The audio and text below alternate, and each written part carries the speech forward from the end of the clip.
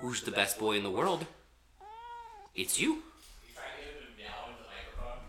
He did it several times.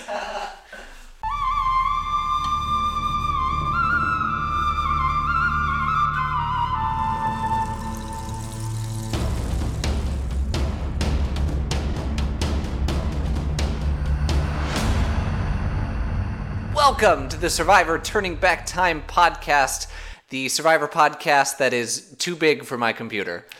I am your host, Stephen Labine, with my co-host, Jared Sheldon. Jared, how you doing? Well, Stephen, despite our name, we do not actually have the ability to turn back time.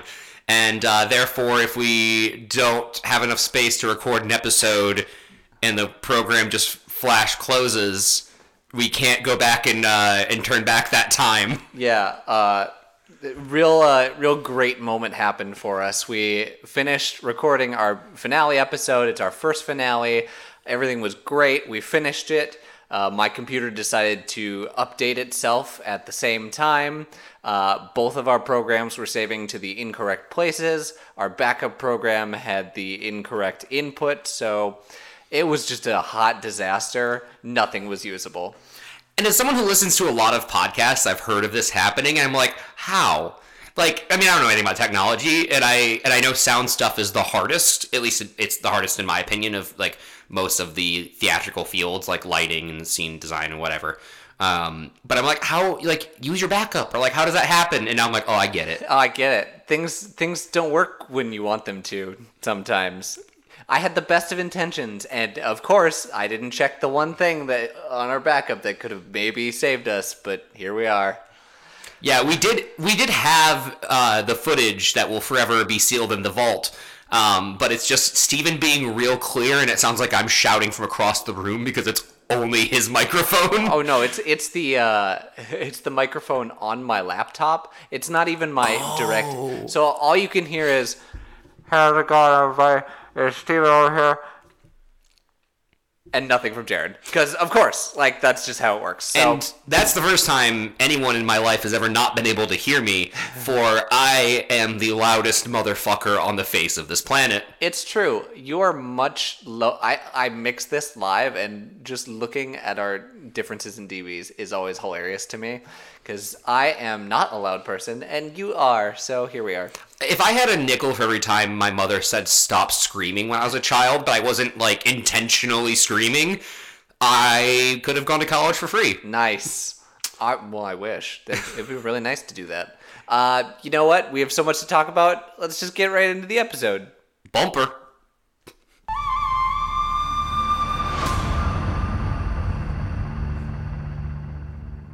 Jared, are you taking my bits? Are you stealing? I stole your bit. You stole my bit. Tell me about the what's happening. So not a lot happened in this week, so I'm going to skip that segment in honor of a different segment. Steven?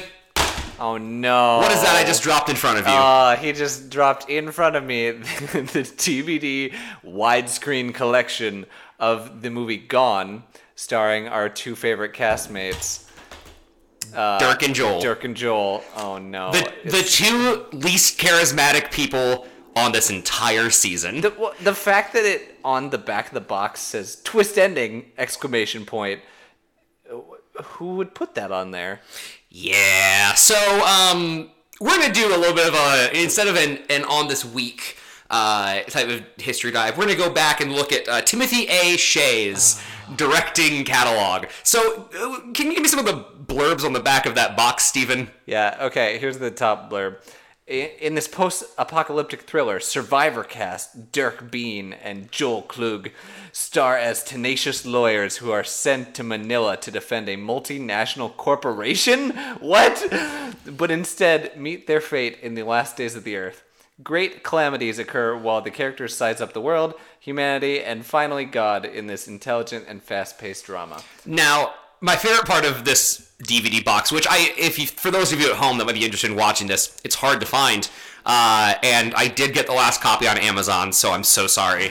I don't know how long that copy's been sitting on Amazon for, but the the director's name is not on this. Jared's doing the work for everyone to remove this from Amazon, and hopefully it will never come back. Oh, I might rip it and put it up on some pirate sites. Don't say that. Don't say that. If you can't buy it anywhere legally, piracy is a moral imperative. But here's some of Timothy A. Chay's, whose name was not on this box. Some of his, my favorite quote on the back of that was that he is the Quentin Tarantino of Christian films. On the box there. So he has directed such hits as Fakin' Defunk. What? I don't know. Gone, this one. Impact, The Passion of the Christ, which is not the Mel Gibson movie. Sure. Suing the Devil. Okay. You're going to sue the devil? I looked it up. Yes. Cool. They take the devil to court for $8 trillion and he comes and defends himself. Cool. The Genius Club, Live Fast, Die Young, Final the Rapture. That seems like it's not Final the Rapture? I don't really understand. I don't get it either. Epic Journey, Freedom, David and Goliath, Slamma Jamba, and a movie that came out as recently as 2019 involving the Hawaii Islands, which was the biggest budget movie to ever be shot on Hawaii. Not a very big budget. About missionaries that came to Hawaii. Not even 50 First Dates? I don't know if it was filmed on location. I don't think it was filmed on location. They I think it was like for it to entirely be filmed on Hawaii. Like I think they did some site specific shots in Hawaii, but that must not counted. And okay, yeah, sure. But I have not talked to you about this, Steven. No. But we're gonna watch all of these. We're gonna watch it, and we're gonna put out a bonus episode with this whenever we have some downtime. So be on the lookout. We're gonna watch the movie, so you don't have to. We have a couple of things that were sent in from listeners. What's the word I'm looking for of fixes? Corrections. There's a more specific word, but it doesn't matter. I can't remember if I talked about this, but Josh sent in, we might have talked about this in the episode we lost. Josh, one of our listeners, sent in that All-Star season is season 8, not season 5, which we did correct, but I just wanted to point out that yes, we did fix that. I'm the idiot who thought it was 5, so whatever. And also we have Josh also sent in a really nice video. Did some digging into the Survivor lore, and yes, the original reward for the going to the bar and having a beer with Jeff challenge was a single beer. Whoa, yeah, okay. So I got a video from Josh. It is Jeff talking about the process of the show and how it's evolved. But specifically that season, it was funded by sponsors. So they couldn't get a network to pick it up and to fund the season because they had to do the whole season. It wasn't just a pilot. Right. So they're finding ways to work it in. The Dr. Scholl's, the Target, the one beer, and yes, it was one beer. The original reward was a single beer, and it got to the cast, and Rich leads a mutiny and says, "We're not playing for a beer." Yeah, I don't blame him. Of course, yes, don't do that. Get a bigger carrot. So they show up. Survivor is scrambling. They don't know what to do. Jeff and Mark Burnett are like, what do we do? So they build a bar. I knew it looked like a soundstage. They build a bar, but it was on their camp. It was the production camp. I was wondering about that too with the blindfolding. I was like, maybe it's like where their base camp was. Correct. Okay. So they didn't have this built, and they do the challenge. Well, Cash shows up to the challenge. They're like, all right, you're going to play for a single beer. And Jeff was like waiting for Rich to be like, that's it, a beer, and then hits him with and also spaghetti, and we're watching the first 15 minutes of Survivor, baby. Whoa! And everyone, of course, loves that because they get to watch the show that they're on. So, yeah cool. So they blindfold Kelly when Kelly wins the challenge. I mean, I'm sure they give him time, and start driving in a boat to the undisclosed location. I use quotation marks here. essentially what they're doing is they're driving Kelly out into the ocean and driving in circles so that they have time to build this bar, bring in Malaysian locals, tell them, yeah, go ahead, smoke, drink, like, do whatever you want. We need to do this. And they watch the first 15 minutes of Survivor. It's super awkward. Wow. Yeah, no, that, our gut, and I feel like you and I have a pretty good finger on the pulse on this, being in the theater and TV and film industries in some capacity through our lives. When things don't look right. Right, when it's just like, well, we know that like things just behind the camera are usually more frantic and less put together than they look. Yep. And that one felt like it was slapped together, and that makes total sense. Yeah. That was so weird, dude. It was very weird, and I mean, they did it. They slapped it together, and who knows, might have saved the show. Like, the stories that Jeff tells about it is that the corporation sponsoring this show had representatives there and like overseeing the project. Of course they would. Sure. And had the corporate people not been there, Mark Burnett could have threatened a full shutdown of the show if you didn't participate in the reward challenge, which, I mean, again, bold move. Let's see what happens. But because the corporate people were there, they kind of had to finagle and make it work so that everybody wins. That's so interesting. Rich is so interesting. Because the things that make him, like, that is, he's the one that led the mutiny. Who knows what would happen without him. But, like, the things that make Rich so fascinating are also the things that make Rich kind of insufferable. Yeah. Oh, absolutely. So thank you, Josh. That was great information. We love if you guys send us things, if you send us thoughts, if you send us tidbits that we missed like this. Amazing. Josh sent that to our email at survivortbt@gmail.com. But also we have our Twitter, so yay. Do that. Did you have anything else you wanted to talk about pre-episode? No. Just like I said, there was like one thing that happened in the world in the weeks between this episode, but honestly, it was nothing huge. This finale was kind of the most important thing, or the biggest thing in the news outside of like a wedding that I didn't know any people in, but they were celebrities. Mm-hmm. So here we go. We're gonna get into the episode. We have talked about this at length for an hour and a half previously, so we're going to do our best to keep it fresh, to keep it like we've never talked about this before, but there may be moments where we're like, oh yeah, we talked about that. No, we didn't. Oh well. So jumping in. The good news is I have the memory of a golden retriever, so it's all new to me. We talked about options of how we do this, how we keep it fresh, and getting drunk was definitely one of the options, but we did that last night. That is true.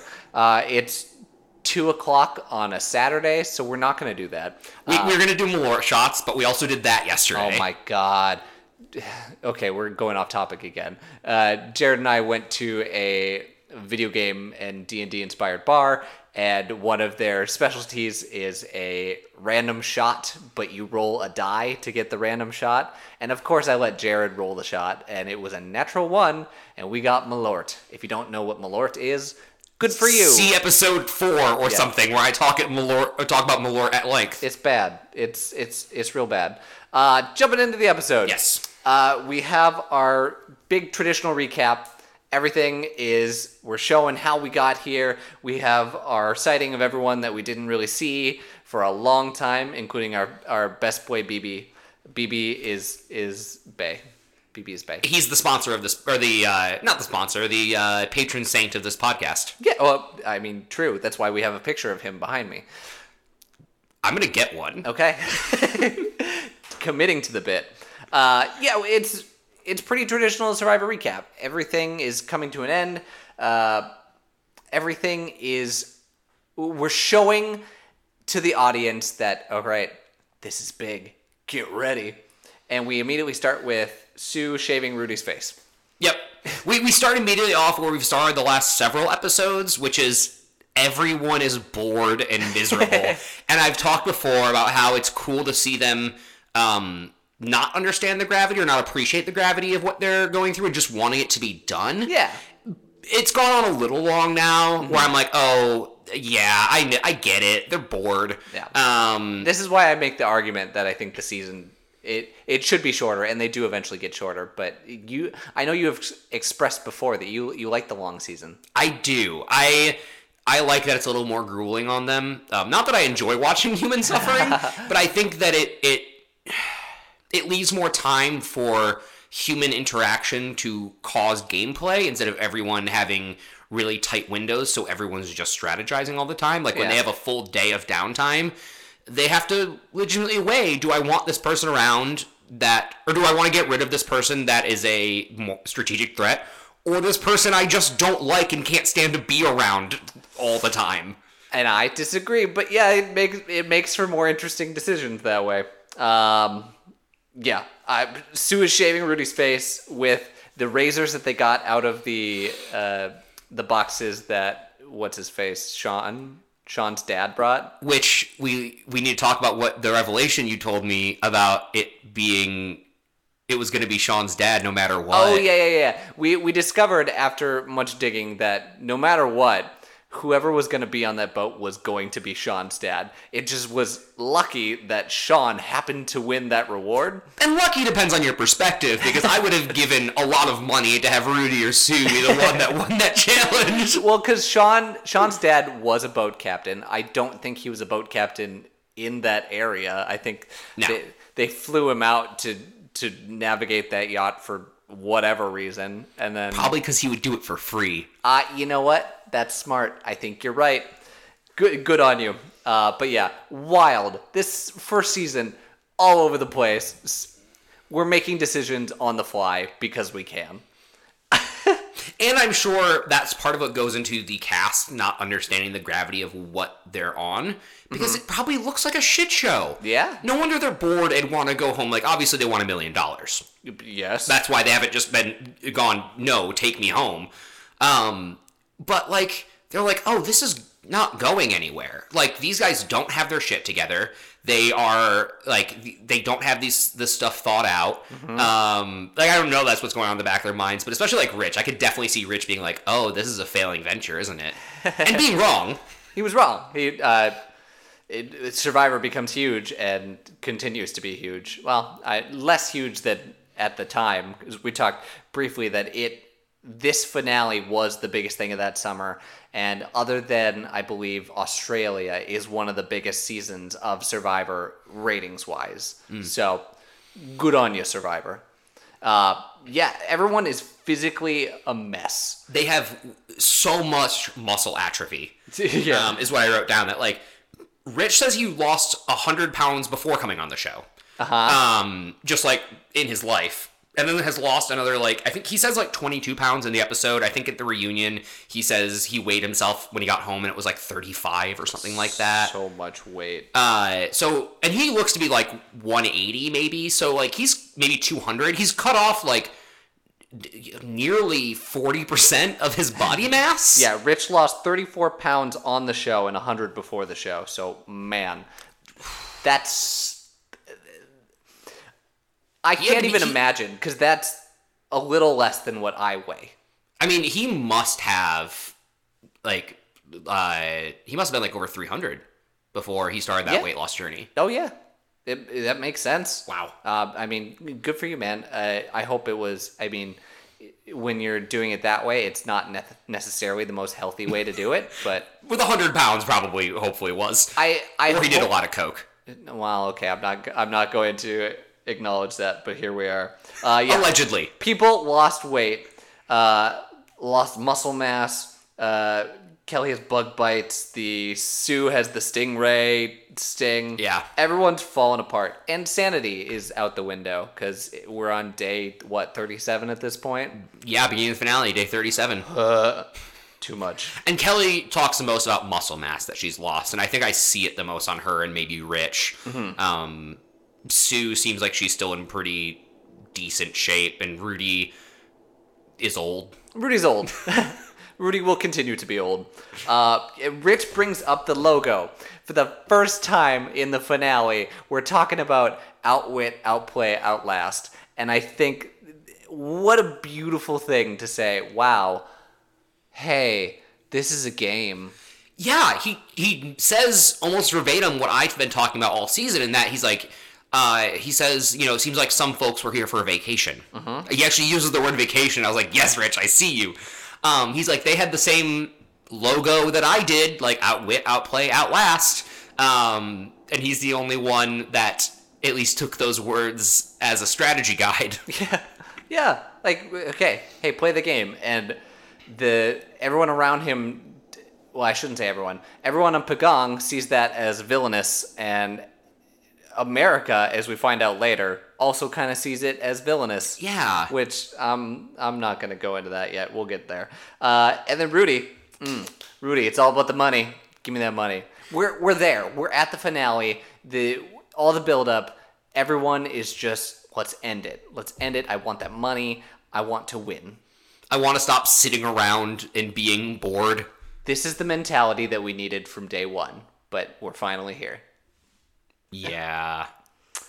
We get to the challenge, and they drop in tree mail Polaroids of the eliminated players.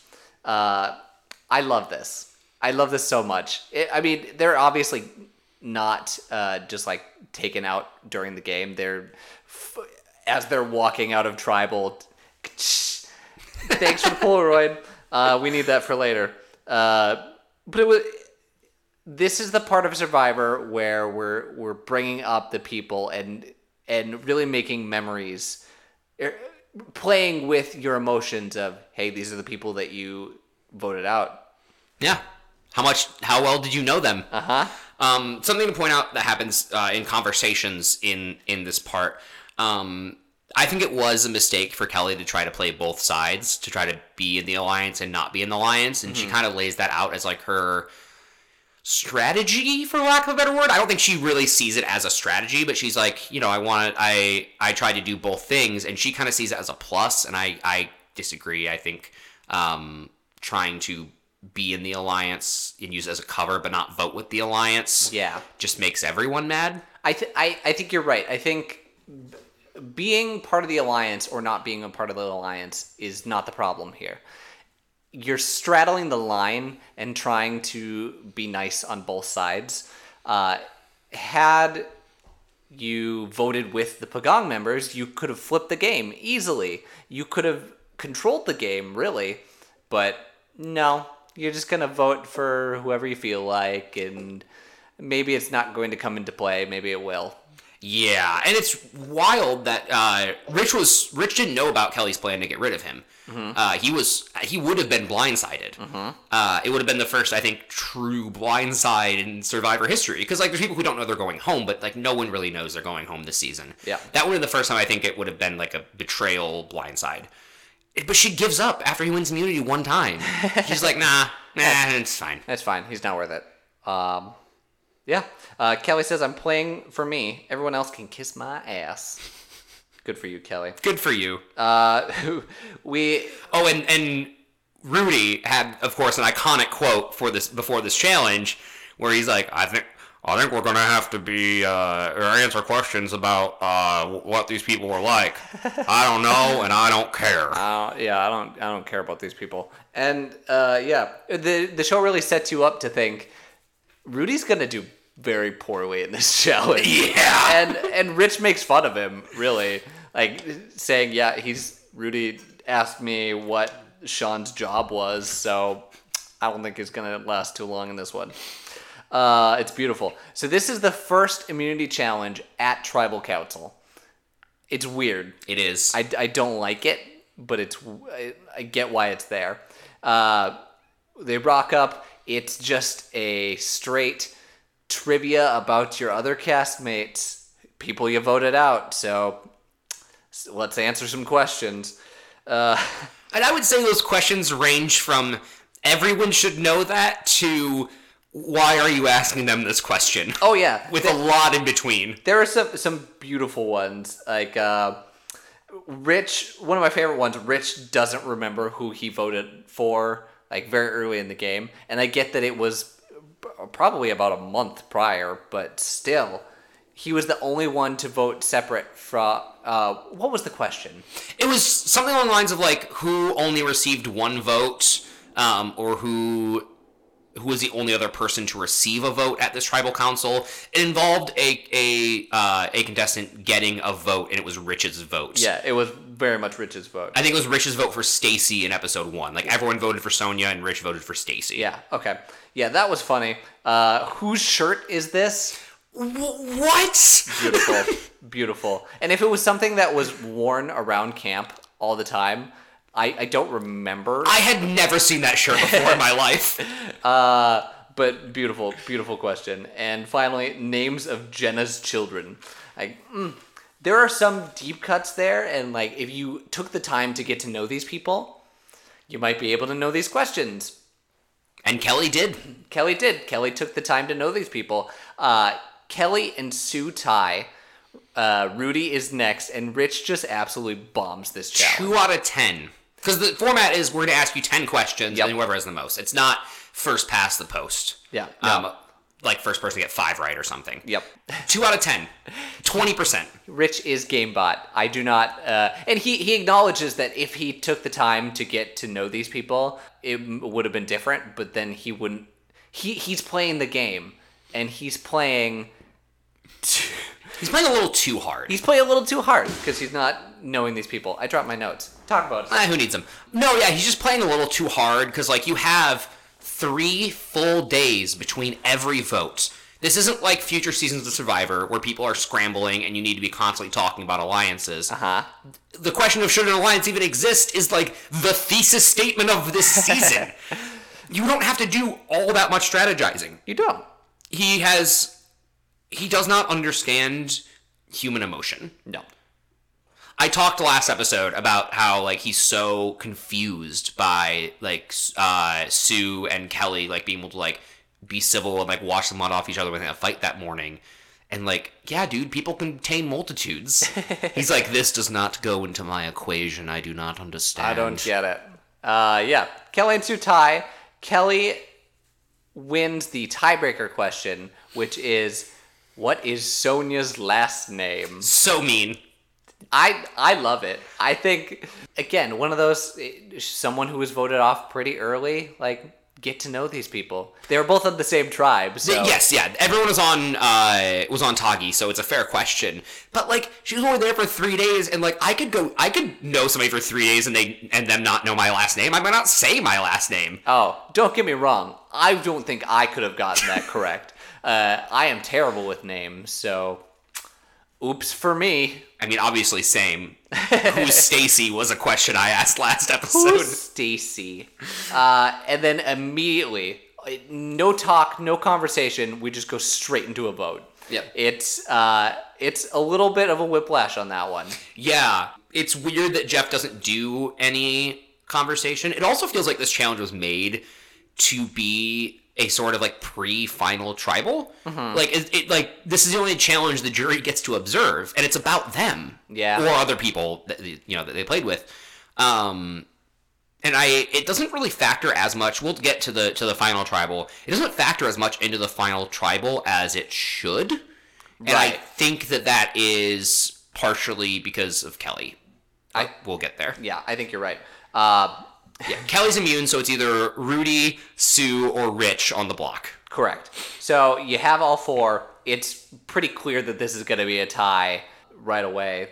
We have a tie between Rich and Sue. 2 votes each. But also, Jeff has to, like, fish around in the... What is it? Urn? Yeah. Yeah. He has to fish around looking for votes, but... He, like, tries to, like, read them inside the urn to be like, is this the right one? No. Is this the right one? No, like, no. But you should have... you say every single time that I'm going to go count the votes. You should know that there's 2 and 2 each, so no matter what order you read it in, it's still going to be 2 and 2. I cannot believe this whole season they did not figure out to stack the votes in a way to make it suspenseful. I feel like they did, but I don't know why he was making that so difficult for himself on that one. Also, no talking conch at tribals anymore. No talking what the hell? conch. Just one episode. No. Get rid of that conch. Never bring it back. We have a tie, and each person who is voted for has 30 seconds to give a spiel. And they both know who they're giving a spiel to. Yes. They both know that It is up to Kelly and Rudy. Yep. Kelly, Rudy's not going to change a damn thing. No. So really, you're talking about, hey, Kelly, vote for me, please. Or no, don't vote for me. Vote for the other person, please. I think you can beat me. I mean, Rich gives a smart speech about friendship and working together. He gives a speech that in modern Survivor would have made him get voted off immediately. Yeah, correct. Because he says, hey, I did this, and like takes credit for the alliance. Which is like, in this season of Survivor, and with these players, they can go, that actually weighs on them, versus in a future season be like, oh yeah, shit, he's gonna get the votes, huh? But also, it was a little bit of like, hey, I think you're more likable than me. That's true. So he kind of plays it both ways. But Sue doesn't really give anything. Essentially waves the white flag and says, yeah, you're going to make the decision. You're going to make the decision that you want to, so go ahead and make your vote. She pulls a Sean. I'm not going to tell you what to do. She pulls a Sean! After getting on Sean. Well, I mean, hey, in this case, at least she had no power. In Sean's case, he abdicated the power he had over and over again. I'm just... it's a little two-sided there, and I don't like it. But yeah, so Sue gets voted out, because Sue doesn't take a stand. Kelly swaps and says, have a smoke and a coffee for me, while giving the last... or switching her vote. So I mean, she weighs it pretty heavily, and it I don't know if she talks about it or if it's just implied, but I think the big reason she switches her vote to Sue is the conversation they had where Sue's like, I'm not going to let you get to final three. Yeah. Kelly's like, I'm not going to let you get to final three. And I think she, like, when she's weighing it back and forth, remembers that moment and says, oh, wait, I can win this argument right now. I can not let her get to the final three. What would have happened if they would have tied? I honestly don't know. Okay. In this first season, not a clue. Which is why eventually they get rid of this stupid... They find a better way to do the final four vote. Yeah. They switch it over to the fire making challenge because you're going to have so many ties and so many... all right, what do we do in this scenario? What do we do in this scenario? My guess is... One, they would probably just let Kelly decide because Kelly has the immunity idol. Two, they threaten the purple rock, but the purple rock, I We have no idea if it's even invented yet. I don't know if it exists. I can't imagine that they thought that out. So, wow, yeah, I don't know if they knew. I don't know if they knew either. Because if they would have known, then they could have just made the decision Kelly's. Well, I guess they should have still given Rudy a vote, because he could change his mind, theoretically. Yeah, but... He never was going to, because that's Rudy. I feel like it's going to happen in a later season. I shouldn't say later. In the coming seasons, before they figure out Fire Making Challenge. But we'll see. And Jeff essentially says, go get some sleep. You're going to have an early wake-up call. And boy, is he right. Yeah. 4 a.m., Jeff rocks up to the beach and says, all right, let's get in the boat. We're going challenging, babies. Babe, wake up. The new challenge just dropped. It's the final immunity challenge. And they boat them over to the sandbar that they've used before. I don't remember what challenge, but they've definitely used it. They've used a sandbar for the ambassador meeting. I don't know if it was the same one. They also used it in the challenge brought to you by the U.S. Army. I think it was the same one as the U.S. Army one. I think so. I don't know if it's the same one because they can see the Pagong Beach. Yeah. Oh, well, maybe it could have been because they're on Toggy Beach. That's true. And Greg is probably still hanging out in the Pagong tribe while everyone else is at like a resort. Lost in the wilderness. Yeah. So this challenge is wild. Just the whole build up. You're getting up early. We're boating you to the sandbar. And by the time they get there, the sun has come up. Yes. So it must have taken them a little bit. It's going to take them a while. When they get there, people native to the area in full regalia are waving palms and chanting Sandovar, which means spirit is around you. Allegedly. Yeah. It might mean, I hope that's actually Malaysian or whatever the local dialect is, and that actually is what that means, and not just something they made up. Yeah. Yeah, so let's, I'm going to phrase this similar to the Lost tape. we have to separate this challenge into two. Because Sure. there's part of it that's just gross.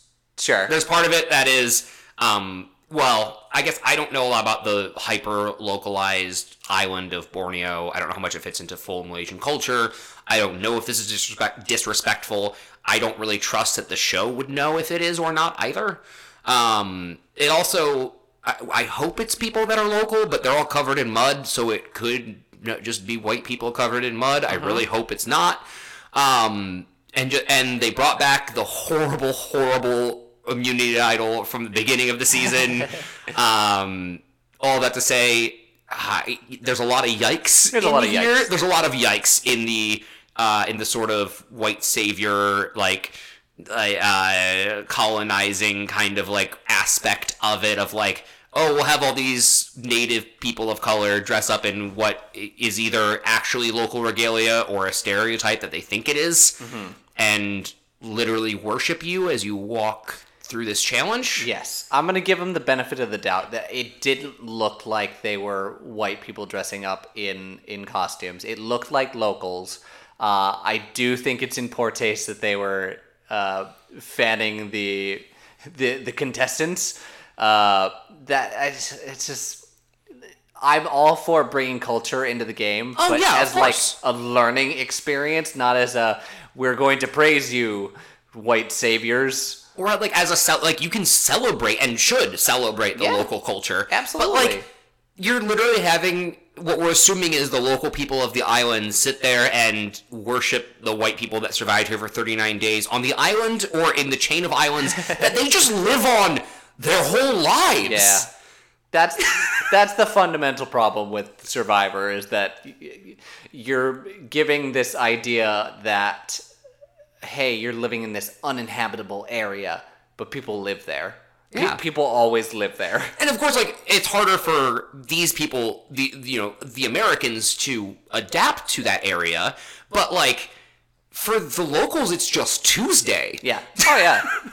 That's just the barrier over all of that. Like, yes, it is kind of gross. But now we can talk about the challenge itself and the good parts of it, because there are really good parts of this challenge. Oh, hold up. We'll get to that. I still have lead up we're doing here. My notes from the lead up, things that were just wildly out of control. Jeff calls the torches staffs. Oh, yep. I'm sorry. Like, you've never addressed them as staffs, and they will never address them as that again. So we couldn't have done like a second take on that. No, you could have just like corrected yourself. That's one we fixed, Jeff. Come on, do better. They walk over hot coals for no reason.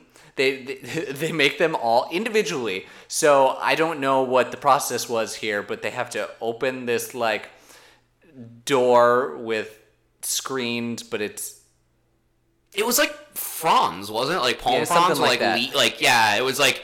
But they essentially preventing them from watching the person in front of them do it. Make them walk over. And what the trick with, I've heard, walking over hot coals is that you don't hurry. You take it one step at a time and you just keep going. Because when you push into them, that's when things get bad, because you're digging into the hotter stuff. The coolest part of the coals is the top layer. Yeah. That's why when you're like cooking marshmallows, you stick it as close to the center as possible. Yeah. We cover ourselves in mud from the mud volcano, which hilarious. They say like, yeah, we want to make it more personal to you, so we brought a bucket of mud from the mud volcano. Do you think that they were brought, like, when Greg and Colleen found the original mud volcano, which I have to point out they've used now like 4 times. Yep. And talk about how important it is, and it's not even at the Toggy Beach, from what we can tell. No, it's not. Do you think that production led them there, or when the cameras followed them, they're like, oh, cool, wait, what? This is here? Awesome. No, I think it's the latter. I think I agree.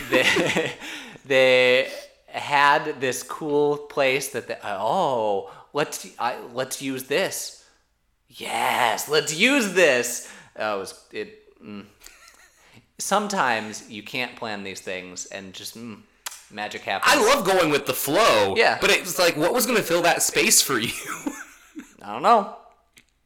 The only thing that makes me think that they did plan it is the mud challenge, where they scrape the mud off their bodies.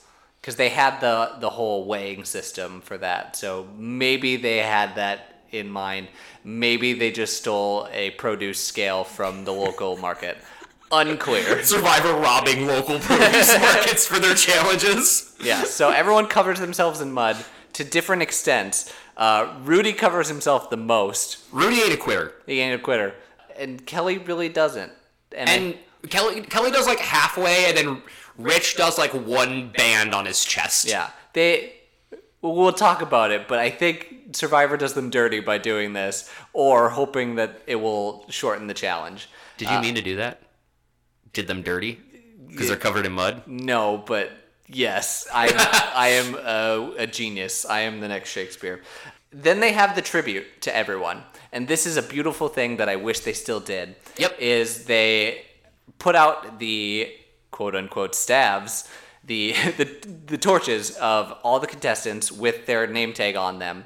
And it shows brief clips of them. It shows memories. It shows them talking about their experience. And I love this. I love this so much. It really shows where they've been, and it reminds you of the people that you may have forgotten about. People that you haven't seen in weeks.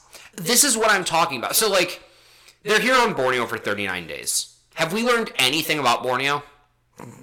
Well, very little. Very little. Things that we are not even sure if it is true. But yeah, possible made up garbage. Exactly. If they integrated, like, this is a celebration of the contestants that have been here. Okay. If you did this with, like, the culture at any point, you could do one trivia challenge where, like, you teach them actual facts about the island, or, like, you take them to an actual village to see, and not in, like, in a non-white savior way, like, how these people actually live day to day. I'm sorry, we've used up our trivia challenges. We have at least 2 in this season, no more. Yeah, we need to test them on, like, what a Black Widow spider looks like, instead of the culture and the heritage of the place that they have been living for over a month. It's just such a missed opportunity. Yeah. Again, could have been there, but we're really unclear that any of the facts that they have provided were true with our camcorder Blair Witch Project challenge. I'm skipping over it. It still makes me mad. But this tribute has my favorite music in Survivor. It's somber, it's hopeful, it's the ma na na na na na. It's beautiful. I love it. Use it more. It is funny them trying to find good footage of BB. Like footage of BB not being insufferable. Yeah. Sorry, BB. So we begin the challenge. And the challenge is one that it's a theme in Survivor. That it's a big final endurance challenge. They want to test the physical limits of these people. And I have said that I don't like endurance challenges. I've talked about, and then I've redacted that to explain like what I do like an endurance challenge versus what I don't. This is one I like. Okay, explain more. Well, okay, and just like every other challenge this season, it needed a little bit more. It needed some type of gimmick to make it probably a little bit harder. Make it end a little sooner. Well, it doesn't mean that I don't mind it going on for a long time. I like these challenges where it's almost there is a physical component to the endurance, but it's mental. Not where it's like, oh god, I can't go anymore, my arms are gonna give out. It's like, oh god, like I'm uncomfortable, but like you're not like in physical pain. You're not, because then that's just a strength challenge. Yes. And we'll have some of those. Don't you worry. Good. I don't mind strength challenges either, but I like a good endurance challenge where it's literally just don't lose your focus. Don't you have to stay very still, or you have to really like keep your composure or whatever. Like this one is, except like I said, it probably needed to be a little more difficult than just stand there holding an idol. Yeah, I agree. This challenge is hands on a hard body. I mean, hands on an immunity idol. They bring back the immunity idol from the team challenges, and they're standing on stumps. So you're standing on a stump, and you have to have your hand on the idol at all times. Pretty simple, easy. Like you get the idea. Jeff taunts them with food pretty early in this challenge. It's hilarious. Well, Jeff isn't the greatest, like, showman yet. So he's like, all right, well, I'm getting hungry. I'm going to go get lunch. And I didn't realize he was going to come back with food. I was just like, did they mean to leave that in? Him saying he's going to go get lunch, I was like, oh, okay. He comes back with not lunch, but... But he's saying you're in for the long haul. I'm going to go get myself comfortable. Enjoy. Jeff taunts them. Later on, he'll bring more things. Pretty weak taunts, but yeah, we'll get to that. You notice that the mud comes into play pretty quickly. That when it's baked onto them and standing there, it doesn't do much good for your body if you're standing and sweating and your pores are all clogged with this dry mud. And, that's true. And who's the one that covers themselves up? Rudy. That's Rudy, the oldest and the one who's probably going to struggle with this the most. It does stop him from getting sunburned, though. That's true. It's a good point. You got a point here, Mr. Sheldon. Jeff brings out oranges, like orange slices, and makes people smell them. Weird. It was very weird. Could have been anything. It could have been anything. Although, with what we talked about with their supply woes, maybe it couldn't have been anything. No kidding. Maybe that's all they brought, because the other thing that he brings out is a glass of water, so I don't know. That one, maybe. I think, is deceptively tempting, because you have been standing in the sun for hours. Yeah. A cold glass of water is, that's better than anything. That's fair. I'll give it up. At 2 hours and 30 minutes, Rich gives a speech, essentially saying, he's doing the same thing that he did earlier, hey, whatever happens, but take me to the final, baby, and setting Rudy up for failure by bowing out. He pulls his hand at 2 hours and 30 minutes. In a very dramatic fashion. In a very dramatic fashion, as he does. Says, doesn't mean I'm giving up $1 million, but man, I'm not doing this anymore. Yeah, and we've already obviously talked about this because there's a lost to time recording of this, and I still can't figure out why he did this. I don't know. I think he thinks that he's set either way, and maybe he is. I can give a lot of theories. Okay. So underlying is he's probably just tired, and he might not think he can beat Kelly. And that's the reason he gives. He's like, I don't think I can beat Kelly. Yeah, but giving up when he clearly had so much gas left in the tank is odd. Maybe he's sitting there, and the longer he's sitting there, the more he's like, well, if Rudy wins, Rudy's going to take me. Yep. And if Kelly wins, she's not going to take Rudy. Yeah. Maybe. I think he's planning something out, and he's using his big brain moves. He's putting a lot of faith in the fact that read is right when he could keep it in his hands. There's no reason that you have to test that read. You can just, and you don't even have to outlast Rudy. The two of you just have to outlast Kelly. Correct. And then you can do whatever with that information. One can bow out, whoever trusts the other the most, whatever. Do you think, this is a conspiracy theory. Go on. Do you think that Rich came to the realization sitting up there that he was like, if I win, I have to take Rudy. But if Kelly wins, she probably takes me. And if I take Rudy, I have a worse chance of winning. Oh, that's interesting. That's a good theory, because I think you're right. I think had Rudy been up there, Rudy would probably win. And Rudy is visibly struggling by this point. Yeah. Oh yeah. He's hunched over like a statue. See, he puts Rudy in a terrible spot because Rudy doesn't have the physical stamina that Rich does, and essentially forces Rudy to play for his own life. Yeah, I think that's what it is, because he knows that he can't get out of this bond, this odd couple with Rudy. And he could still keep it in his hands by trying to outlast Rudy and then letting go later and just being like, I couldn't do it. But if he lets go first, his intentions are a little better hid. Yeah. I see what you're saying. I don't know that he's thinking that 3D chess. He had 2.5 hours to think about it. That's fair. I don't know. The world will never know. That's true.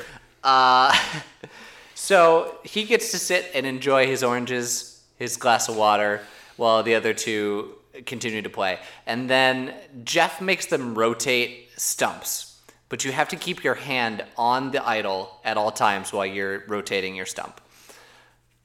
And it was weird because it kind of looked like they were only rotating 2 stumps. They removed Rich's entirely, but the stump was still there.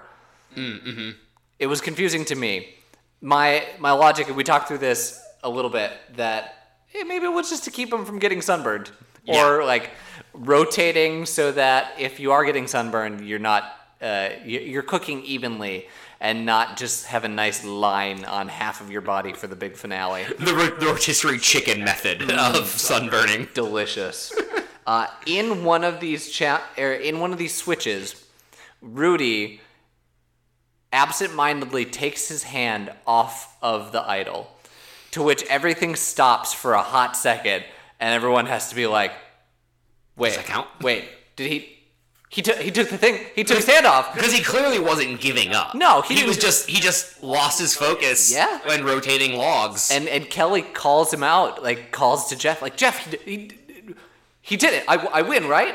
I genuinely think that if Kelly didn't say anything, we would have not seen it. Like they would have like not included that angle in the cut, or maybe not that rotation at all, and would have just kept going. I think you might have been right. Yep. So yeah, Kelly wins. And we skipped over the conversation that Rudy, like, because Jeff is like asking Rich why he stepped down and asking the contestants like how it feels up there, and Rudy's also pretty grumpy. He's like, I should be the one sitting down there. Like, he's young. Why the hell am I still up here? Yeah. And he's right. He's very much right. Rudy lasts 4 hours and 11 minutes, though. That's a long time for you to be standing up there, and he shouldn't have been the one to be standing up there. The dude served in the War of 1812. That's incredible stamina. Yeah, good for you. Good for you, dude. Way to keep going. What this challenge really demonstrated to me, and I hope they fix this pretty quickly. I mean, it's the first season. Hopefully they figure it out. The soundscape for Survivor, oh man, is so lacking. They used every single song that they had available to them and had to keep repeating and doing weird cuts. It was awful. They had like 3 songs and it was not cut together well. The weirdest one is that they used the song that they save exclusively for going to commercial break several times to transition this challenge when there was no break. Yeah. We're watching on Paramount Plus anyway, so there's no commercials. But you can tell there was not a commercial break there. It was just like, it did like the Star Wars wipe into another angle. And I'm like, you can't train us for 13 episodes or whatever it is. That means, okay, we're going to break, and then use it in the middle of a challenge and not go to break. Yeah, they blew that challenge. Who are editors? Ooh, bad on you. You screwed that up. And like I said, maybe they just didn't have enough songs to make this work, or they didn't have a variety of songs. Literally nothing would have been better. You're right. I think you're right. I think putting more Jeff conversation in there, even if it's intermittent, would have been so much better. It hurts me. It hurts. It hurts my soul. Kelly wins, and Rudy has the audacity to say, I would have won if I stayed up there. I mean, technically he's correct. Like, if you don't let go, you win. Like, if you just never let go, eventually you would win. Correct. But I think Kelly outlasts him no matter what. He couldn't. There's no way he's beating Kelly. I do think he would have stood up there until he passed out from exhaustion. But I think he would have just passed out from exhaustion. Yeah. And he's a stubborn old goat. He is a stubborn old goat, and he ain't dying without a fight. Good for you. Once again, they get almost immediately into tribal. I'm sure there's time in between, but they just jump right from that challenge to the tribal. Yeah, I mean, what are they going to talk about? It votes up to Kelly. I mean, yeah, you could talk. You could maybe try to see Kelly weighing her options. Yeah, yeah. There's a lot there. It's funny because I've done protagonist of the episode several times where Kelly has been in that conversation, but never made like the true protagonist of an episode. And I do think the editors kind of did her dirty, because she's been the protagonist of the episode or part protagonist of episodes out of necessity, not because the show is showing her off, because she is the challenge beast, the first challenge beast, and winning she wins 5 challenges in a row. 5 in a row. So of course she's going to be the center of the narrative, but they don't really spend any time talking to her about like who she's going to, like, there's not a lot to say that's not going to like give away the tribal. But I wish they did spotlight her a little more with the amount of power she has through these final 3 episodes. Yeah, I mean, if it could have been an editor's choice on that one, though, if you want to spin public narrative around not making this one person look like should have been the clear and obvious winner. Sorry, spoiler for about 30 minutes later. Kelly isn't going to win. That's true. That's true. Yeah. But we get into Tribal Council, and Jeff brings his A-game for this Tribal Council. He seems very on it. He's asking good questions, and the energy is there. This is what Jeff needed to be through the entire season. Yep. Thank you, Jeff. Again, chef's kiss. Hopefully he brings that into season 2. Yes, please. Well, and that same thing I mentioned early this episode about, like, you know, Rich and maybe the rest of the cast having like, is this gonna work? I mean, I'm sure Jeff has some of that too, where there's like shit's falling apart behind the scenes, and they're like, is this working? Is it gonna work? Is this any good? We don't know. So hopefully, with the confidence boost of this finale, season 2 has a lot more bravado from Jeff, and the Jeff that we come to know and love and have divisive opinions about. Yes, and I think he does. I think he figures it out. After watching yourself, I self-tape and I watch tapes of myself performing. It's so much easier to make corrections when you can see exactly what you're doing and to see exactly how you come across, because you don't. I know when I'm flat or when I'm doing things incorrectly. But to actually see it in video gives you so much more perspective. Rudy gets voted out, and which at the time I thought this was a mistake. I was like, Rich has such a better resume for Final Tribal, but resume doesn't matter or exist yet. It does not matter in this first season. Nobody's looking at the game you're playing and strategizing and making big moves and saying that person deserves to win. And when we see the reunion, I think Rudy would have won in a landslide against either of them. You are correct. Rudy gets way more of the popularity vote of just people watching the game. Yeah. So, good for Rudy. And from what I heard from the people that were on the jury, it sounds like in the reunion, it sounds like Rudy would have gotten a lot of their votes. Rudy, you hero. We love you. Rudy's gone. And Rudy talks a little bit about how they forgot about him. That he found the sweet spot. Early on, he got votes. He got 5 votes. He got 4 votes. And then he got 1 vote, and then they forgot about him. So he goes out thinking, yeah, I must have did something right if they wanted to keep me around. So I appreciate Rudy. Yeah. I think he played a really good game. He did. This won't be the last of Rudy. Rudy will be back. I know. I'm very excited for that. Yeah. We jump into the last day, and we get a good glimpse about these 2 remaining cast members and their psyche going into this final tribal council. Yeah, Rich is planning. Rich is planning. Rich is strategizing. He's thinking about the questions that they could ask. He's staying out of the sun so he's not too dehydrated or overwhelmed. He's picking a number 1 through 10. We'll get there. And Kelly is going through her regrets. Yeah, she's still having a crisis of conscience. Yeah. I wish people, even if they don't know what the show is and they're tired and they're frustrated and they want to go home, I do wish they had the same, like when they do go home, when we see Sue go home, when we see Rudy go home, and even Sean before them, and some of the other people have gone home on the jury, they're finally like proud of themselves. Like Sue just says like, oh, well, this was easier than driving a truck through Chicago, and, whatever. And Rui's like, hey, I made it this far. I must have done something right. I wish they had that same kind of pride when they're still there. Yeah. Like, you guys have done something really, really difficult. And I guess I kind of understand why Rich doesn't feel that way yet, because he's still eyes on the prize. He is a coked out 80s businessman at all times. Gamebot, baby. But, like, Kelly's still just, like, beating herself up over it. I'm like, you've done something, regardless of, like, how you got here, you've done something really hard, and you should be proud of that. You were approximately 3 hours away from possibly walking out with $1 million.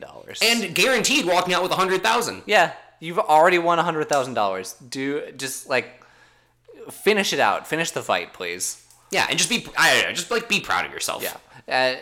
Kelly goes through the alliance and how she feels bad about that, and feels bad about trusting Sue, which, I mean, Sue bit in. Sue was good friends with her, and I think that right there is the reason that she lost. I think had she kept friends with Sue, there's a vote. Yes. Easy. We'll get into it, but I think that the votes would have been the same, because Colleen says that she switches her vote off of Rich to Kelly because of Sue. Fair. Okay. And then they do the old burn down the camp. Once again, burn it all down. We're burning it down. They show all the logos. They get that 5 seconds of the Target logo, so sponsors are happy. Yes. Sponsors love to see their image burning. There's no feast. There's nothing. It's just them picking up the camp, burning what they can, and the rest is just left. Which, I mean, it's kind of sad. Yeah, I think it was cathartic for Kelly. Yeah. Rich is like, I feel nothing. Yeah. But they pack away certain things, and we get to that in the reunion, which is cute. But then we get my favorite line of this entire show. I don't think anyone will be vindictive, says Rich, as we head into the final tribal council. Aged like milk. Absolute milk. That milk is now butter. And Yep. And actually, I want to change something I said, Steven. Okay. You don't have to edit it. We'll just make this the addendum. The winner does not win $1 million. They win $1 million and a Pontiac Aztec. You were correct. Yes, we discussed the Pontiac Aztec for the first time in this episode. Hasn't really been mentioned up until the finale here. Not a very good car from like looking it up online. They only made it for like 5 years. Yeah, 2001 was the first model of the Pontiac Aztec. And 2005 was the last one. Yeah. So 3 years. So not 4. Even around there. Yeah, this car is boxy. It's kind of ugly. Hey, whatever. Car's a car, man. You sell that thing, it's good money. It looks like a Subaru in an Element had a love child. Yeah. Forbidden love child. Oh, I love it. Yeah, they do the reflections from the jury. They talk a little bit about everyone's experience and what they're feeling going into this final tribal. And Sue is ready. Sue is going for the kill. Mm-hmm. And I am so ready. So let's go through all of. So we get there. They do their opening speeches. I didn't really find their opening speeches too interesting. Nope. Which sucks because I felt like there was a weight of it going in, but then they kind of fell flat to me. Yeah. I was expecting Rich to work in the last out whatever's into the speech. Mm-hmm. He did not. Nope. Even though he's talked about it to us, to the camera, so I thought that was interesting. One line of Kelly stuck out to me, which is like, I hope you'll judge me on who I am, not how I played the game. And I was like, if it was like, that's the opposite of what they should do. They should be judging you on how you played the game. Correct. It's a game. Yeah, how I summarized this was that Kelly takes the high ground and says, I am the moral person. I played the way I want to play. Which is not a bad argument, but No. she presents it so badly. No. Like, it could have easily been, I came into this game to, yes, try to win the game, but I wanted to get to know everyone. I liked all of you. It was really hard voting people off. I got into an alliance to protect myself, and it didn't work very well. It felt like I made a deal with the devil. Mm-hmm. I'm now sitting next to that devil. Would be a great argument. Yeah. So this is stuff she's talked to us about in confessionals, and then like really, this is where she could have really leaned into the trivia game and been like, hell, if she had spent less time beating herself up and more time, like she could have written a speech that would have been like, Jervis, like, you know, I celebrated the birth of your child with you, and like individually, one by one through the jury, talk about the special moment she made with each of them. Mm-hmm. I think that's the better play, but we don't get any of that. I have a confession to make, Jared. Okay. I do not like Final Tribal Council. I hate it. I hate it so much. And I get why it's there and it needs to be there. I don't like it. What would you want changed about it? I don't know. Okay. This is my kumbaya brain. Everyone, I want to get along and like, okay, let's talk about what we did. Let's show video recaps and then let's vote. Which is a terrible way to do it. Yeah. And wouldn't make Survivor wouldn't get off the ground had this first tribal council not happen the way it did. So let's talk about it. Okay. We get to the questions.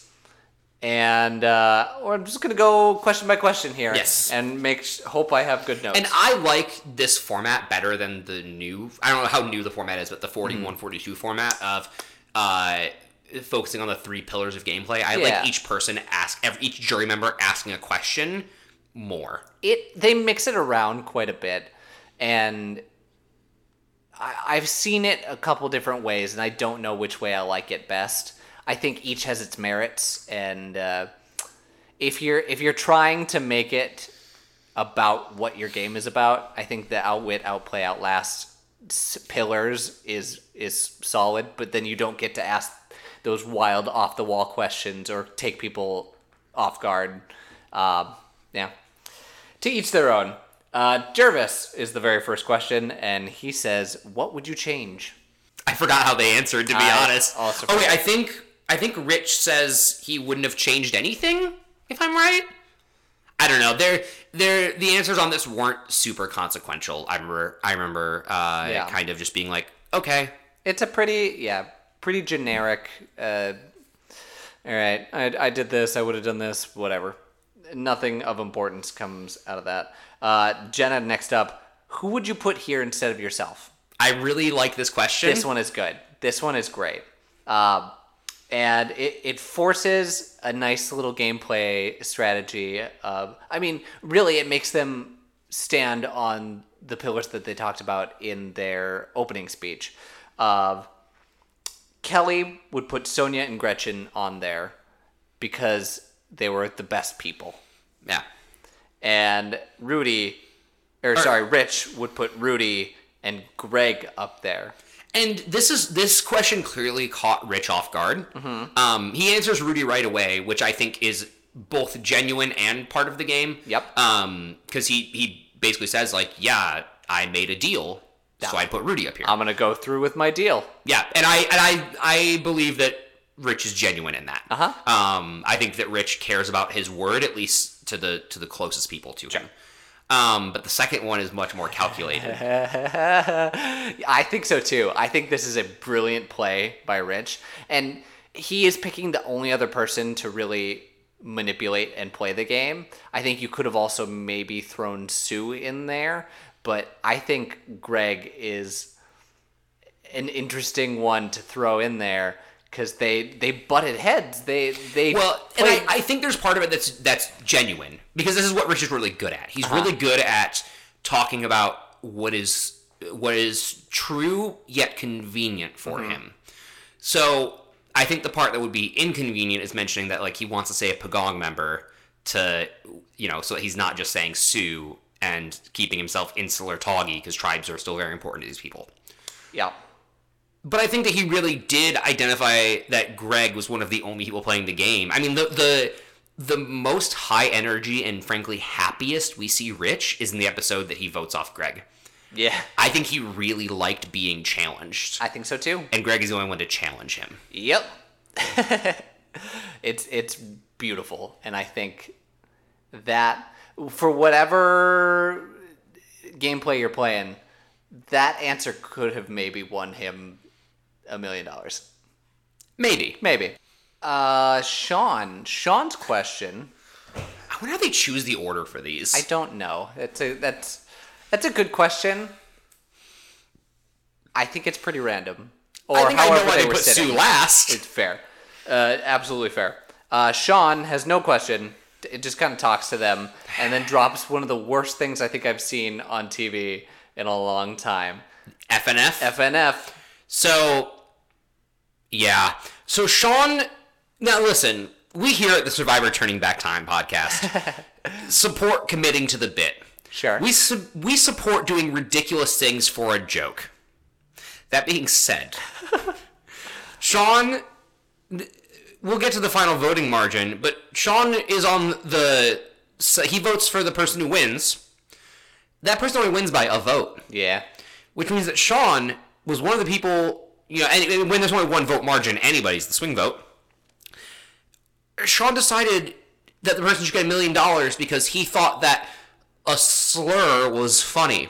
Yeah. He calls Rich and he abbreviates to FNF and then tells us that means fat, naked, slur for gay people. Yeah, it was a cigarette in Britain or a bundle of sticks. I'm not saying it. I can't believe that this was on TV. I get it. Like, I'm sure they shored up what is allowed, or maybe this is still allowed. I am unclear. No, I think the word's gotten worse. Like, I think that slurs and hateful speech, like, its potency ebbs and flows. Sometimes, like, I mean, queer used to be a very hurtful word, and now it's been retaken by the community that it represents as a positive identifier. Uh-huh. This was still a hurtful word back then, yeah. but I don't think it was as visceral. Like, I can remember it being used much more casually than it is now. Not defending it, but I think that's why it was on TV, is because it was not seen as bad as it should have been. And he doesn't use it with malice. He doesn't use it intending to hurt him, but man. Just with ignorance. Yeah, absolutely wild. Yep, he thought a fat, naked with $1 million would be funny. Yeah. That's his whole thing. Fuck that guy. Also, like, he's not fat. He's lost 130 pounds. It's true. It's a lot of weight.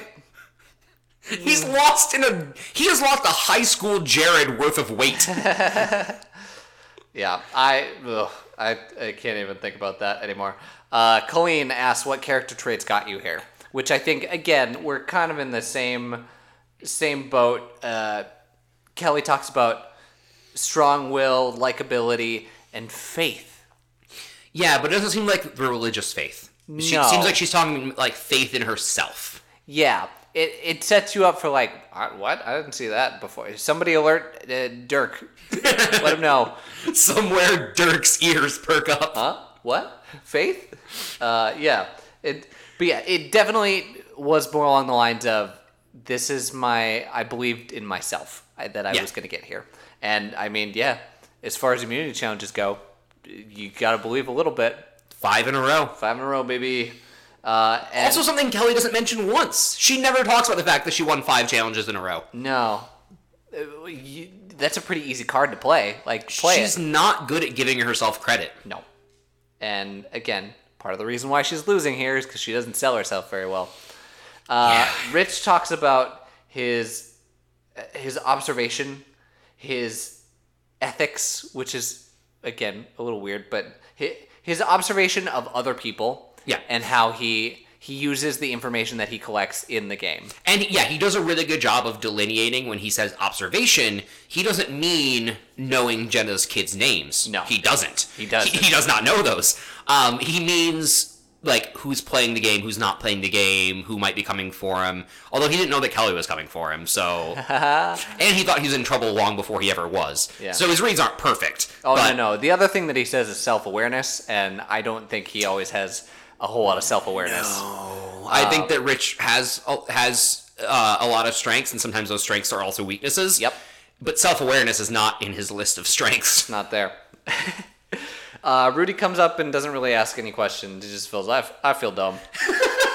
I wish I didn't move my hand from the idol on accident. He's so pure. He is. He's just like, I don't have a question. I just want to say I feel really dumb for letting go of the immunity idol. Yeah. And walks back. Yeah. I think he also says he's going to vote for Rich, but Yeah. And nobody's shocked. No, nobody's shocked, and nobody should be shocked. And then Greg comes up with another beautiful moment of television. Pick a number, 1 through 10. Yep. I'm sorry? And remember, Rich says 7, Kelly says 3, I think. Yep, that's correct. And the number was apparently 9. We learned that in the reunion episode. Yeah. Now, there is some question as to whether this is that Greg actually voted off of this. You've told me that you don't think he did. No, I found discussion online that he had stated that was his question, but his decision was already made up. Part of the reason I say this, and I'll talk about it after the vote, is I think there's more to it than just I'm willing to let anyone win here. I'm playing a game, whatever. But yeah, that's a stupid question. Yeah, I think I'd kind of come around to your side of it. I think Greg, being the only other person that was playing the game for a long time, I think wouldn't just throw away his vote for $1 million off of a dumb 1 to 10. Although it's the only time we see the crack in the veneer of Jeff and all the we talked about of the behind the scenes stuff of Greg being an absolute menace to production. Yeah. He goes, characters are going to be characters or something like that. And there's just a hint of fuck this guy in his voice. Yeah. I do want to point out that he has apparently been asked to come back multiple times. Greg? Yeah. And he never did? He turns it down every time. Why? Again, this is all form-based information. I don't know how much is exactly true, but apparently he's been reached out multiple seasons, at least 3 times. Survivor Turning Back Time podcast listeners, we are small in number. I say we. I'm not a listener. I'm a host. Speak for yourself. Please start our letter writing campaign. Not to NBC, to Greg. Find his address. CBS. Dox him. What did I say? NBC? NBC. Write them too. That's fine. Sure. They're going to be very confused. Most importantly, write Greg. It's time. I don't know if it's time. I think he's distancing himself from the show and from TV, and I think that's okay for him to do that. But if you want to write to him, I'm not going to tell you no. It would be absolutely wild, and you've missed multiple opportunities, and good opportunities. Sue's turn. Holy shit. What do you think? Well, first, let's explain what happened. Yes, so this is the moment that I've been leading up to all season, that this is what sets Survivor on its course to be the huge media franchise that it is going to be. Sue comes in and gives no questions are asked, essentially gives a beautiful monologue. Talking about that Rich is pompous and doesn't admit his failures, and Kelly sucked at rowing, and I thought you were a rower. Just like real personal digs at these people. Yeah.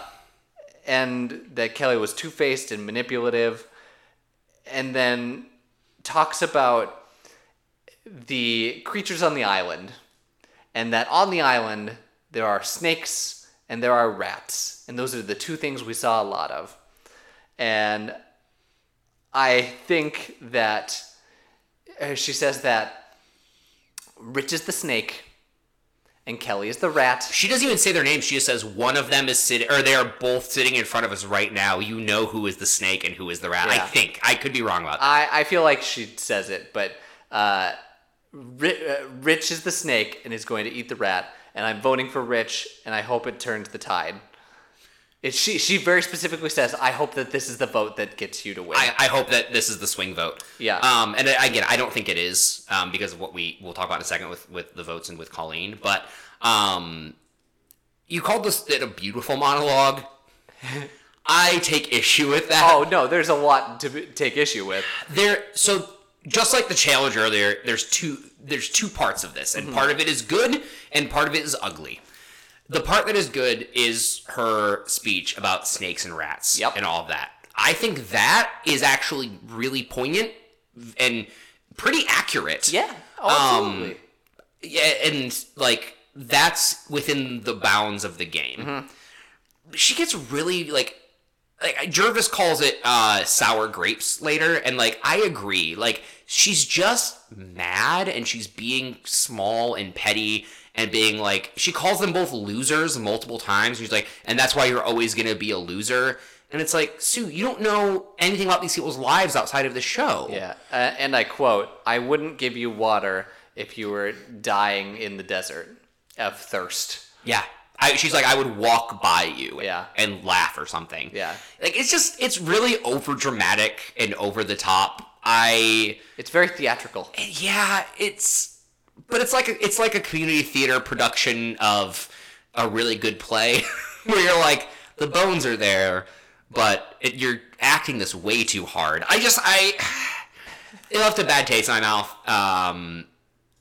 It was, TV's meant to be entertaining, and it was entertaining. Oh, it was very entertaining, and this moment is going to appear on clip shows for the next 10 years. But if she would have just come, there's such a way to do this that still maintains her own dignity. So if she just comes out and says, Kelly, you are my friend, I trusted you, you screwed that up, and that's why you lost my vote tonight. Yep. And then goes into, the snakes and the rats or whatever. And if she wants to make a dig at Rich, too, and be like, Rich, you were self-serving this entire game, but you're sitting there and I'm not, so good job. Cool. I think that would have been an equally, viral clip without having to be, so petty. It made Sue look really small. It did. And for a player I've liked this whole season, I was like, whoa, okay. I like Sue, and this is very reactionary. I disagree, though. I think that this is the amount of visceral, over the top that producers were just sitting there counting their money for. I mean, that's fair, and I recognize that I am probably in the minority with that opinion. Oh no, I'm there with you. I think it's pretty gross, but I think this moment sets reality TV for what it's going to be for a long time. And I don't like a lot of reality TV Correct. for that very reason. I don't want to just see people getting in a mudslinging contest. I want to see competitions, and I don't care about honor or whatever. Be dishonorable in your actions, but there's no reason. It just not only is it small and petty, it doesn't add anything. You're not changing anyone's mind by calling them losers and talking about how you're not gonna give her water if she's dying of thirst. You're not adding anything to the game. You're just being mean because you were given a platform. Wait, are you saying that getting on a platform and calling people losers and threatening them is not a great idea? No. Anyway, we're moving on. And actually, I would say it does the opposite of what she wants it to. I think if she had kept that speech more restrained, Rich wins by more than he wins by. Yeah, you're probably right. I think she gives Kelly votes with this speech. At least one. I don't know, but I'm not going to argue with it. It is what it is. Yeah, Colleen says that she was going to vote for Rich and changes her mind, and Sue's speech made her change her mind. Yeah. We don't know how true that is, because maybe she would have ended up changing her mind anyway. But, yeah. Yeah, I don't know. There's brief conversations online about how Sean and... who am I thinking of? Sean and Greg were on the fence. They play that they're on the fence, but really they didn't want to vote for Kelly because they didn't want to lose to a 22-year-old girl. And I don't know if, again, a lot of speculation in that one, but I think that's true. I think I see it more from Greg than Sean in that case, because I think that Sean had a rapport more with Rich than with Kelly through the entirety of the show. Yeah. He picks Rich to come on the boat with him for seemingly no reason over Kelly. Fair. It seems like he actually is charmed by Richard, but I could definitely see that for Greg. Yeah. Yeah. It's wild. Yeah. And thus we end the first Survivor competition, as Jeff says. Hopefully never again. Yeah, I hope that... remove that from your vocabulary, Jeff. It does not exist anymore. The vote ends up being 4-3. Rich wins, and we read right there at Tribal, there's no flying back. Which was crazy to me. I mean, good for them, because I know future seasons up until 41 have to... I don't know about season 2, but I know like eventually they go to a reunion show format, and you're waiting 6 to 9 months to know if you won $1 million or not. This is the only time where they do that live up until COVID, when they are forced to do it again. Yeah. With minor exceptions, and we'll get there when we get there. Okay. Yes, it's it feels pretty wild, and Rich wins. He has a moment. Everyone gets up and awkwardly hugs each other and gives handshakes. Things that you wouldn't necessarily see. Everyone looks uncomfortable. Yeah. Everyone looks like, okay, we're done now. Can we go home? Well, yeah, and they just got off of the back of Sue's horrible speech, and everything's so tense. Yeah. And then they give, as they're closing out the episode, a nice shot of Rich sitting at Tribal Council area, writing in a notebook about his experience. And it's like supposed to be the send-off of, oh yeah, now we hear it from his perspective. Forgetting that we've heard everything from the contestant's perspective. Yeah, it's so out of place, and it doesn't look right. So they follow him, and then they give him a check after lying to us this entire season that he's going to get cash in a treasure chest. What the hell, Survivor? Yeah, you could have literally just handed him all of that cash. Yeah, as he's getting into his, what was it? A Pontiac Aztec. Pontiac Aztec at the airport. They hand him a check for $1 million. Why? Also, like, I know there's probably like special procedures for cashing that check. Like, you probably go to the bank and they have to call and like clear it or whatever, because a random guy walking the $1 million check's gonna raise some alarms. Sure. That'd be a pretty cool experience to walk in the bank with $1 million check and be like, hi, savings account, please.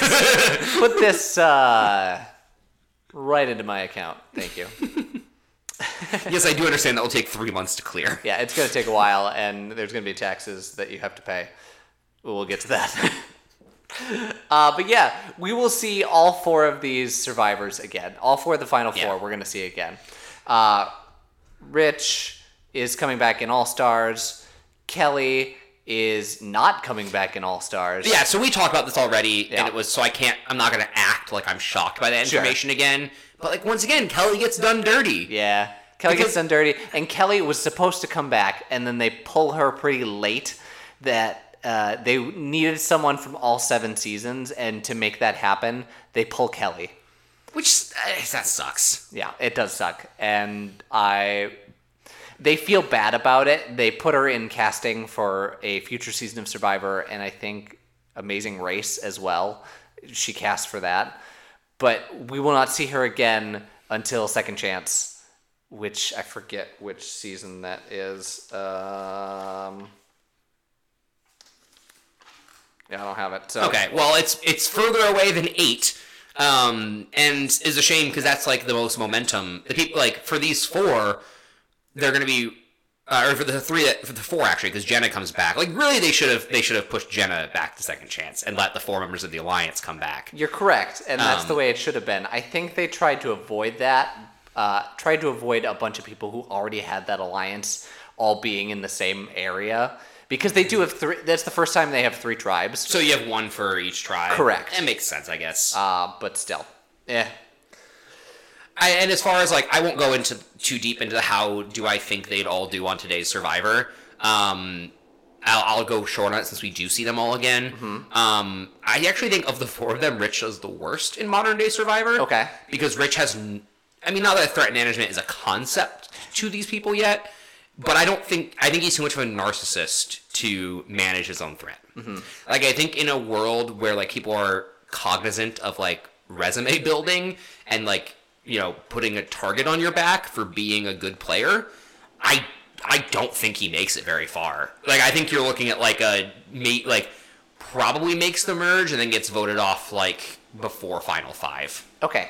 I think that's I was going to put you on the hot seat, and then you did it for me. I was like, where do you think he finishes? Yeah, I mean, somewhere in there. That's always tricky because there's a lot of different dynamics that come into play post-merge, and, which tribe has more members and, Sure. and all that kind of stuff. But in general, I think he kind of is a big target post-merge. Yeah. Survivor Second Chance, Survivor Cambodia, season 31. 31? 31. So we are waiting a long time. 15 years? We are waiting a long time for the return of Kelly Wigglesworth. That is a shame. Yeah. It's Jervis comes back before her. Yeah, that's true. Yeah. Wow. She gets done so dirty. She does get done dirty. Wow. Okay. Yeah, I think Kelly would be. I think Kelly and Rudy would be the strongest in today's Survivor out of those four, with Rich being the worst, and Sue having potential, but I think she takes things too personally. Where do you think Rudy and Sue finish? In All Stars. Oh, where do I think they finish in Yeah. All Stars? That's tough because I don't know the rest of the All Stars cast yet. That's fair. I do think that Rudy could have a major. I think that not Jenna. I think the other three people from season one are gonna come into the season with a massive target on their back, because they were seen playing pretty effectively. I'm sure it's All Stars, so I'm sure all of them were seen as playing pretty effectively. That's true. But Rudy was very popular, and that makes him a threat for the jury. Theoretically, you're not going to have a weak link in All Stars. Yeah. I also think that Rudy doesn't bring a lot to physical challenges, which he got, as he says, he was almost the first vote off because Sonya's weaker than him, but he was pretty close. So he could be an early boot. I think it'd be kind of similar that if he makes the merge, he does pretty well. I don't think he makes it to final three because he's too likable. Okay. But I think that he would. He could be an early boot because of the lack of physical strength. Sure. Yeah. And I forget, did you say Sue? I didn't.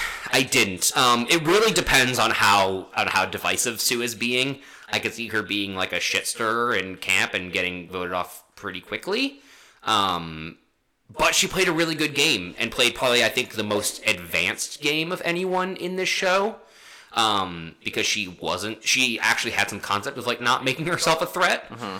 And making moves without, or smart enough to jump onto the alliance early, but not make herself the figurehead of it and all that kind of stuff. Sure. And tried to take down Rich a couple of times. Yeah.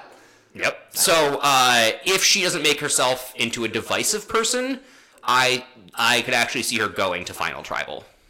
So we're going to come back and we're going to talk about this in a few months or however long it takes us to get to All Stars. Who knows? So, be on the lookout. I want to dig these opinions back up. Yeah, and we get the reunion show. Yeah, do you want to blitzkrieg the reunion show? Yeah, let's go straight through this. Random thoughts. Hosted by Bryant Gumbel, which is wild. It's not a real person. It is a real person. Real Sports with Bryant Gumbel. It was on HBO, I believe. Anyway, it's the only time that it's hosted by not Jeff. Yeah. Because Jeff is on location in Australia filming season 2. Because they got to get into that spring-fall time slots. Yep. Yeah, so that means this will be the only time until probably 42 that we have a season of Survivor where the people haven't seen the previous season. Yeah, well, kind of.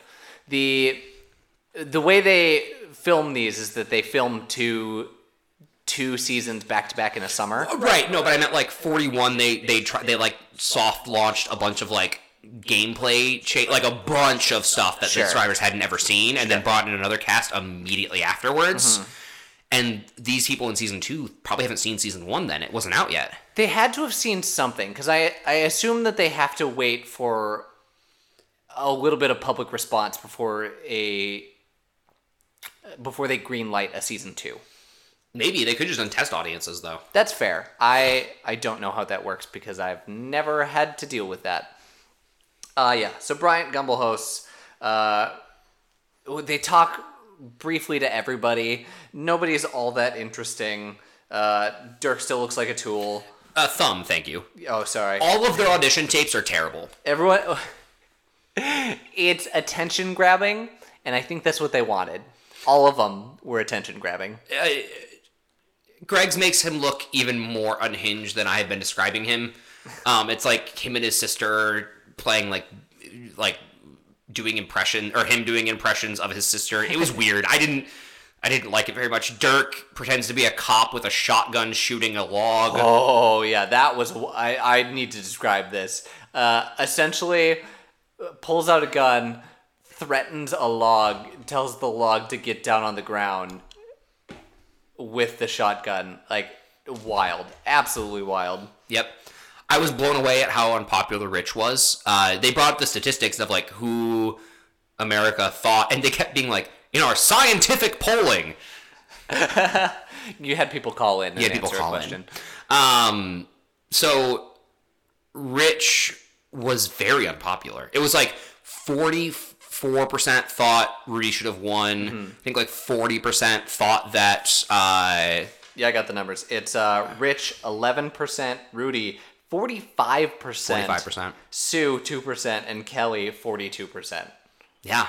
So, very clear. And in the same video that Josh sent me, Jeff kind of talks about the reaction and how he was in New York and people's windows were open watching this finale because it was a big cultural event. And he could hear audible groaning and upset that Rich was the winner. Wow. Yeah. Well, maybe then they hadn't been shooting season 2 by the time. Maybe the season 2 cast did get to see season 1 if he was in New York.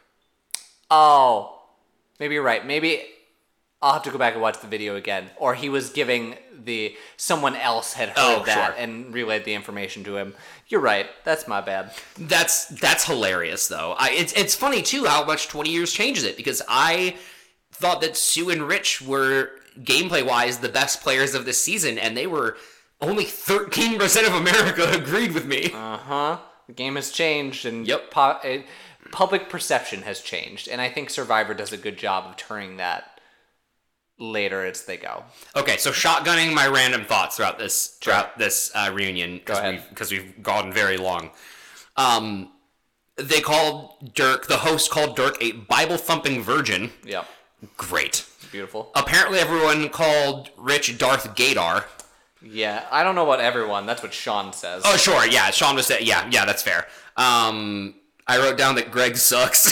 I don't remember what that was about. It was probably about him saying his number was 9, or talking about the relationship with Colleen. Yeah, that was weird too. And Colleen was kind of dodgy on it, and like maybe they were hiding. She says that she was covering for another relationship that Greg had on the island, which would be implied to be Jenna. It was weird. It was weird and really unclear.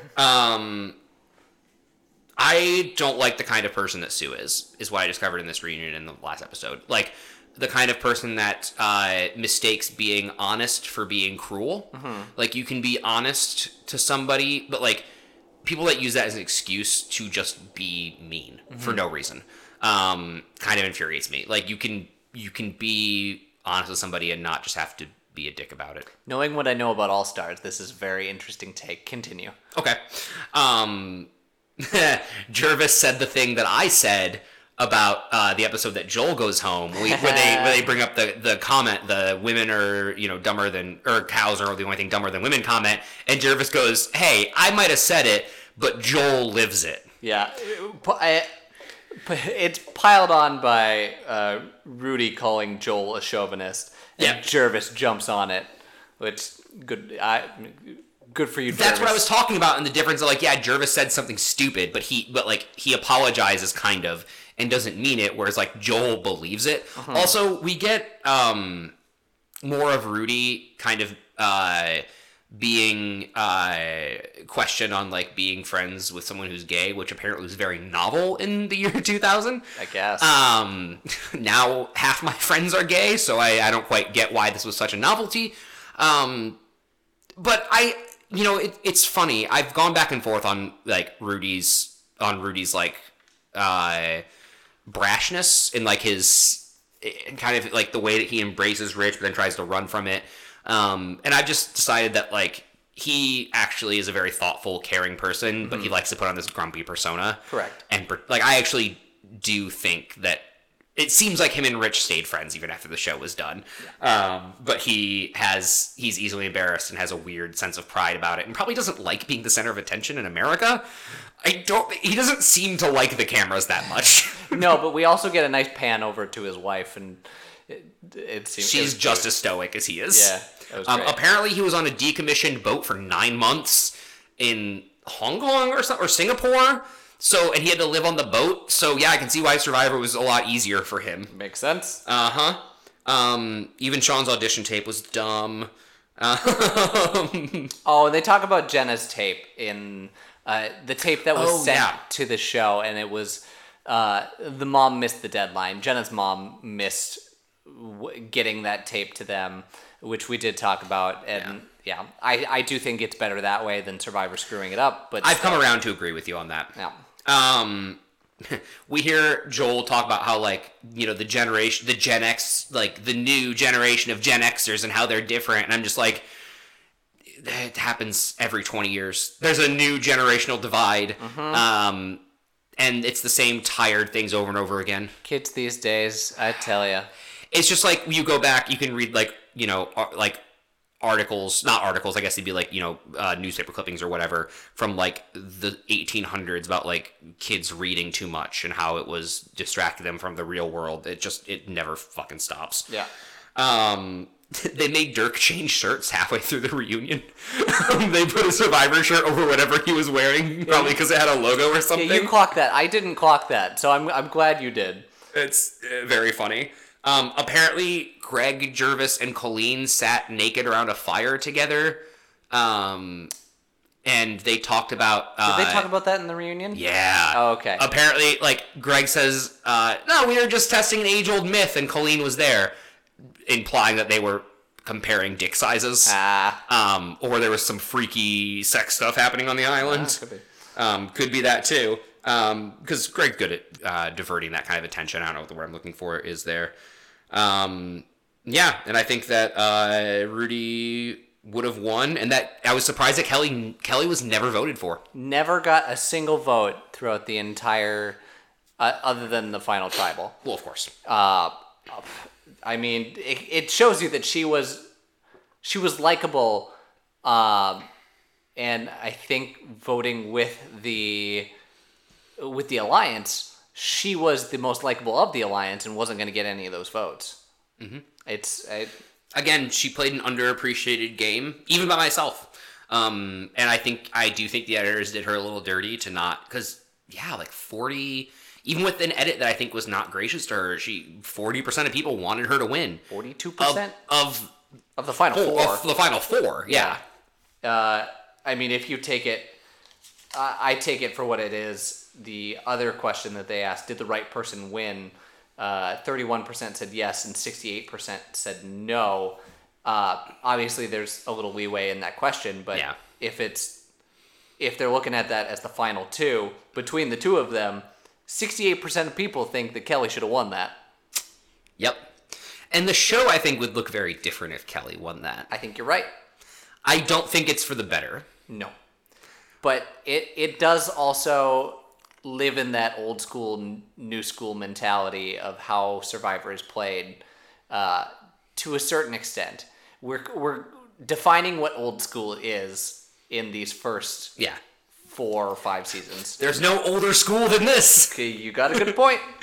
And I stand by what I said earlier in the season. It feels like Rich is the actual like grandfather and creator of Survivor more than the show itself, more than Mark, Brunette, and Jeff. Now, from here on out, they take that grandfathering vision that Rich kind of created and make it into something slightly different. Mm-hmm. But the way that players play the game is like Rich played the game.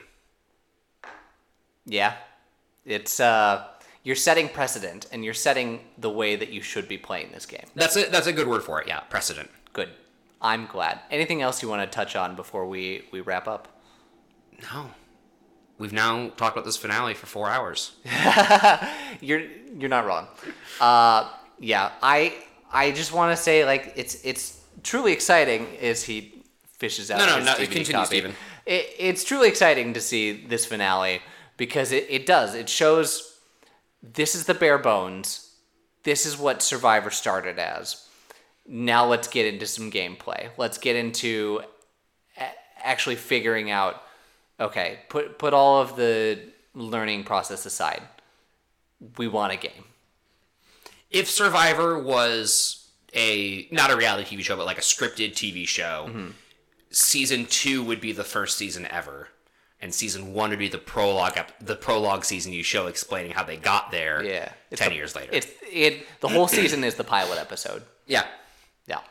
But it did give us 2 Hollywood stars. Oh no. That acted in a movie with such box quotes as, "Wow, the movie reminds me of an Alfred Hitchcock film," especially the twist ending.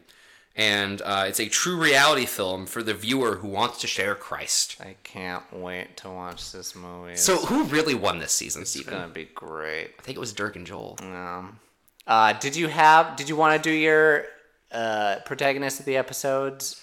Or is that pretty clear with who won? Yeah, I don't think that'll work for finales of the season. Of course, the final episode is going to be about the winner of the season. Sure. This is Rich's episode.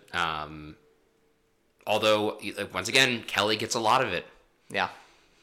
And there is part of me that wonders if Kelly was a guy, if she would have been, not only if she would have won, but if she would have not been snubbed for 15 years. Yeah, I think you're right on that one.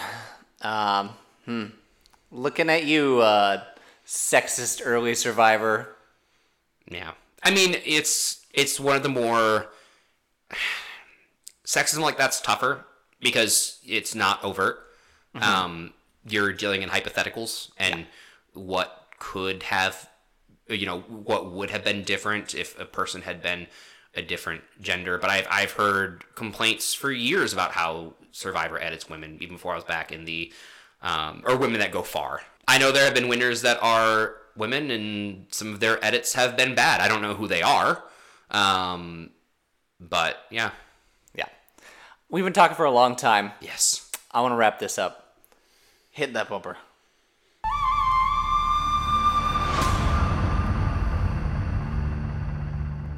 So that'll do it for this, the first season finale of the Survivor Turning Back Time podcast. I am so excited. We have so much coming. We're jumping into season 2. After we're done recording this, I'm gonna go watch the first episode of season 43. I'm super excited about that. I've been missing it, so now that I'm home, I can finally watch it. We got lots of cool things coming for you. Season 2, we have a special guest for the first episode planned. Whether or not it happens, who knows, but it's coming. Thank you so much for sticking with us. And if you're just joining us, thank you for doing that. I love this show. I love doing this. And we appreciate you guys helping us. We appreciate you rating. We appreciate you telling your friends. We appreciate you writing in. So a million thanks for all that you have done for us so far. And we continue to grow. And we want to continue to bring you cool content and cool bonus things like watching horrible movies. At which Atlanta Christian Weekly says, 4 stars, brilliant film, well crafted and convincing. Loved it. Thanks, Atlanta Christian Weekly. That's who I go to for all of my movie ratings. Yeah, true. So thank you all. I want to end this start this outro. Jared, anything you want to promote? Yeah, if you are in Michigan, Farmers Alley Theater in Kalamazoo just opened Gentleman's Guide to Love and Murder. We saw it yesterday. It's a pretty good show. I love that script so much, and it's a nice night of theater. Yeah, go see it. So thank you all again. I'm your host Steven for my co-host Jared, and I'm your co-host Jared for my host Steven. Bye-bye. Bye. Can't believe we recorded 2 whole episodes.